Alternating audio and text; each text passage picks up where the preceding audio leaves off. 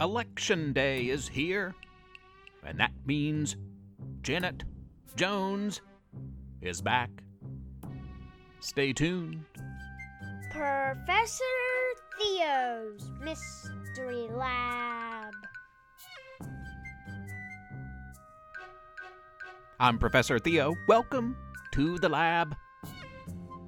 I'm broadcasting from the campus of Splendid University in wondrous, downtown, splendid West Virginia. It's episode 56.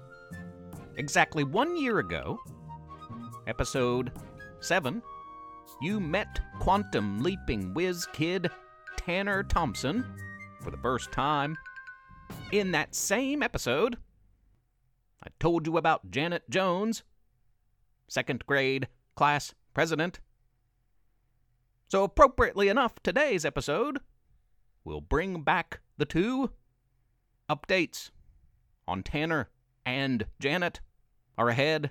Back into the game. Again? Against everyone's better judgment, Tanner and Max have leapt back into the gaming world. I know what you're thinking because I'm thinking it too. They've only been back 4 weeks? 5? After months of quantum leaping from one video game to the next, trying to avoid the villainous Mr. X, Splendid's own computer whiz kids have gone back into the game. This time, however, they are on a hunt. This time, it is Mr. X on the run. You see, after Pangea, it didn't take long for word to spread regarding the real identity of Mr. X, Splendid elementary gym teacher. When he was outed, Theory transformed and vanished. Tanner and Max were sure they knew where he was hiding. Interesting note, as far as Theory's transformation goes, turns out the guy's a shapeshifter. All these years he's been studying science and technology to gain the know-how to pull off his goal of total and complete destruction of all the world's technology. He also learned quite a bit along the way about transformation and beyond shape-shifting. He now, I have heard, resembles something of a life-size computer gaming controller. Can that be true? You know how rumors spread, but Max swears she saw it with her own eyes. Tanner believed her. I guess I have to as well. And this time, Tanner and Max, well, they're going to have a little help. Tanner's sister, kid superhero Tracy Thompson, has gone back with Tanner and Max into the gaming world to ensure their safety. Tanner tried to talk her out of it, as did Buck Travers. I tried to talk her out of it too, but Tracy is headstrong. Once she has set a course to do something, there's no talking her out of it. Their mission, this trio, is to transport into the gaming world, quantum leap from one computer and device and game to another and another and another until they find Mr. X. Theory. Until they find and capture him and bring him back to Splendid, where he will be arrested and stand trial, and hopefully one day be sentenced to Splendid prison, where he will hopefully not, as my future time travels have hinted at, lead a rebellion and break out of all splendid villains you have ever met, and many you've yet to hear about. That, most definitely, is a story for another day. Stay tuned in the coming weeks and months for updates on Tanner and Max and Tracy as I receive updates, and wish them well, listeners. Send them good thoughts. They're going to need it. Breaking news from Splendid Elementary. It's time for a Splendid Elementary election update. you tuned in to hear an Election Day tale. One, of course, involving now third grader Janet Jones at Splendid Elementary. Sit back, relax, and enjoy another splendid election. After a successful year as president of the second grade, Janet Jones decided not to seek a second term in third grade.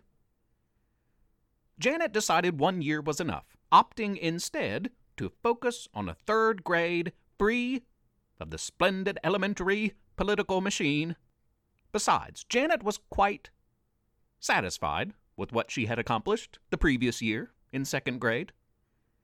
In her reign as president, Janet spearheaded replacement of all the busted and broken crayons with brand new Crayolas.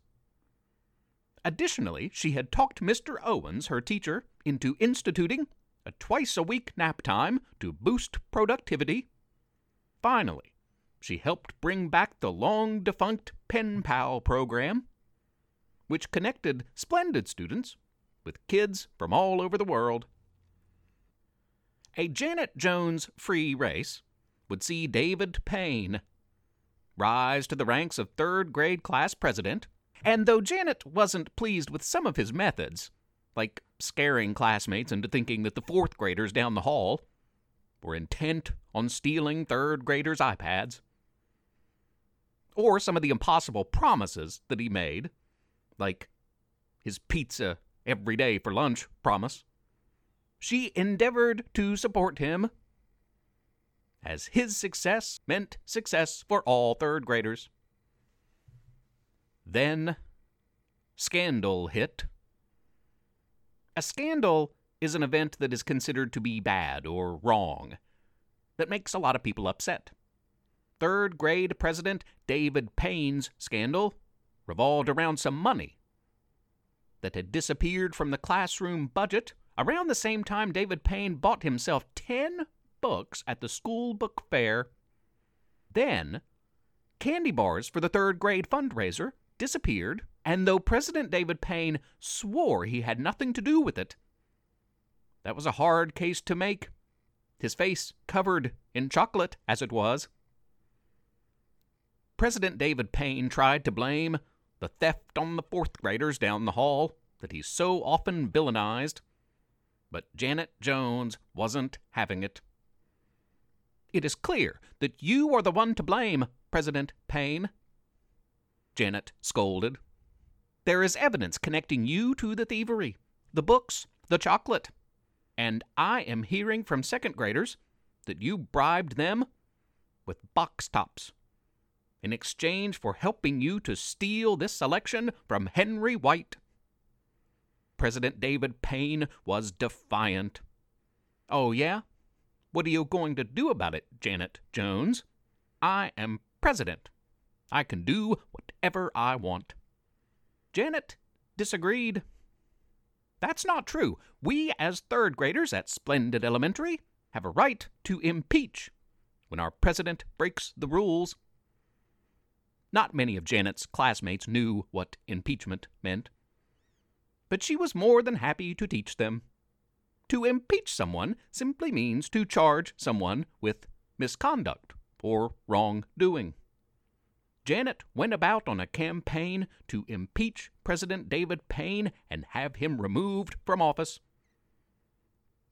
According to third grade teacher Miss Jordan's class rules, David could only be removed from office if 2/3 of the students in class, 14 out of 21, agreed. Miss Jordan put David Payne on trial. David made his case that he should stay, while Janet made a case to have him removed.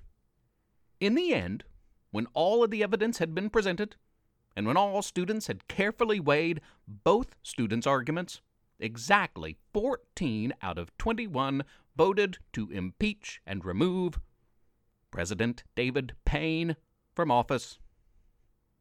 A new election was held, and wouldn't you know it, Janet Jones decided to run for office after all. She defeated her opponent, Henry White, poor Henry, by a vote of 13-8, a landslide victory by elementary school standards. Janet promised to work hard to represent her fellow third graders in meeting all their needs. David pledged to return in fourth grade to reclaim his rightful place as class president. Hopefully all involved can set aside their differences and work together, because at any age, 8 or 88, we are stronger united than we are divided. Janet Jones has a difficult task ahead of her indeed, but I have faith she's ready and able. That's all for this week, listeners. Tune in next week. You'll meet, at long last, the last giggly putts. In the meantime, have a wild and wonderful week. Be good to each other.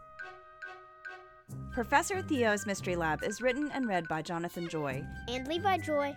I'm Rissy Joy, the proud wife and mother of these two. Please rate and review the podcast on iTunes. Spread the word. Tell a friend. If you don't, Professor Theo might turn you into a tree or a shrub. If he could do that type of thing, I mean. Also, please consider supporting this project by making a small monthly pledge at ProfessorTheo.com. You can email our family at theprofessortheo@gmail.com or tweet at us at Theo_mystery. Thanks for listening. Tune in next week.